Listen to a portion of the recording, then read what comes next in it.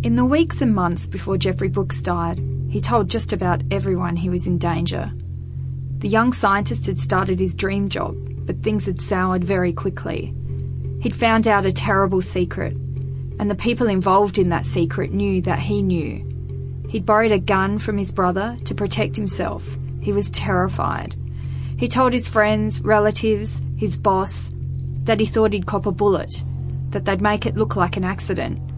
And when he died, after he'd bled to death from a shotgun wound to his chest, that's exactly what police found, that Jeffrey's death was an accident.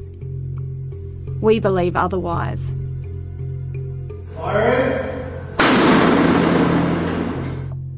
was thinking the farm manager or the farm worker had killed him. He feared retribution from these people. Yeah, fear in his eyes, like I've never seen. I heard my mother's gut-wrenching voice shouting, "Stop, your brother has been shot." This is an investigation by Kate Kiriakou and Peter Hall, brought to you by the Courier Mail.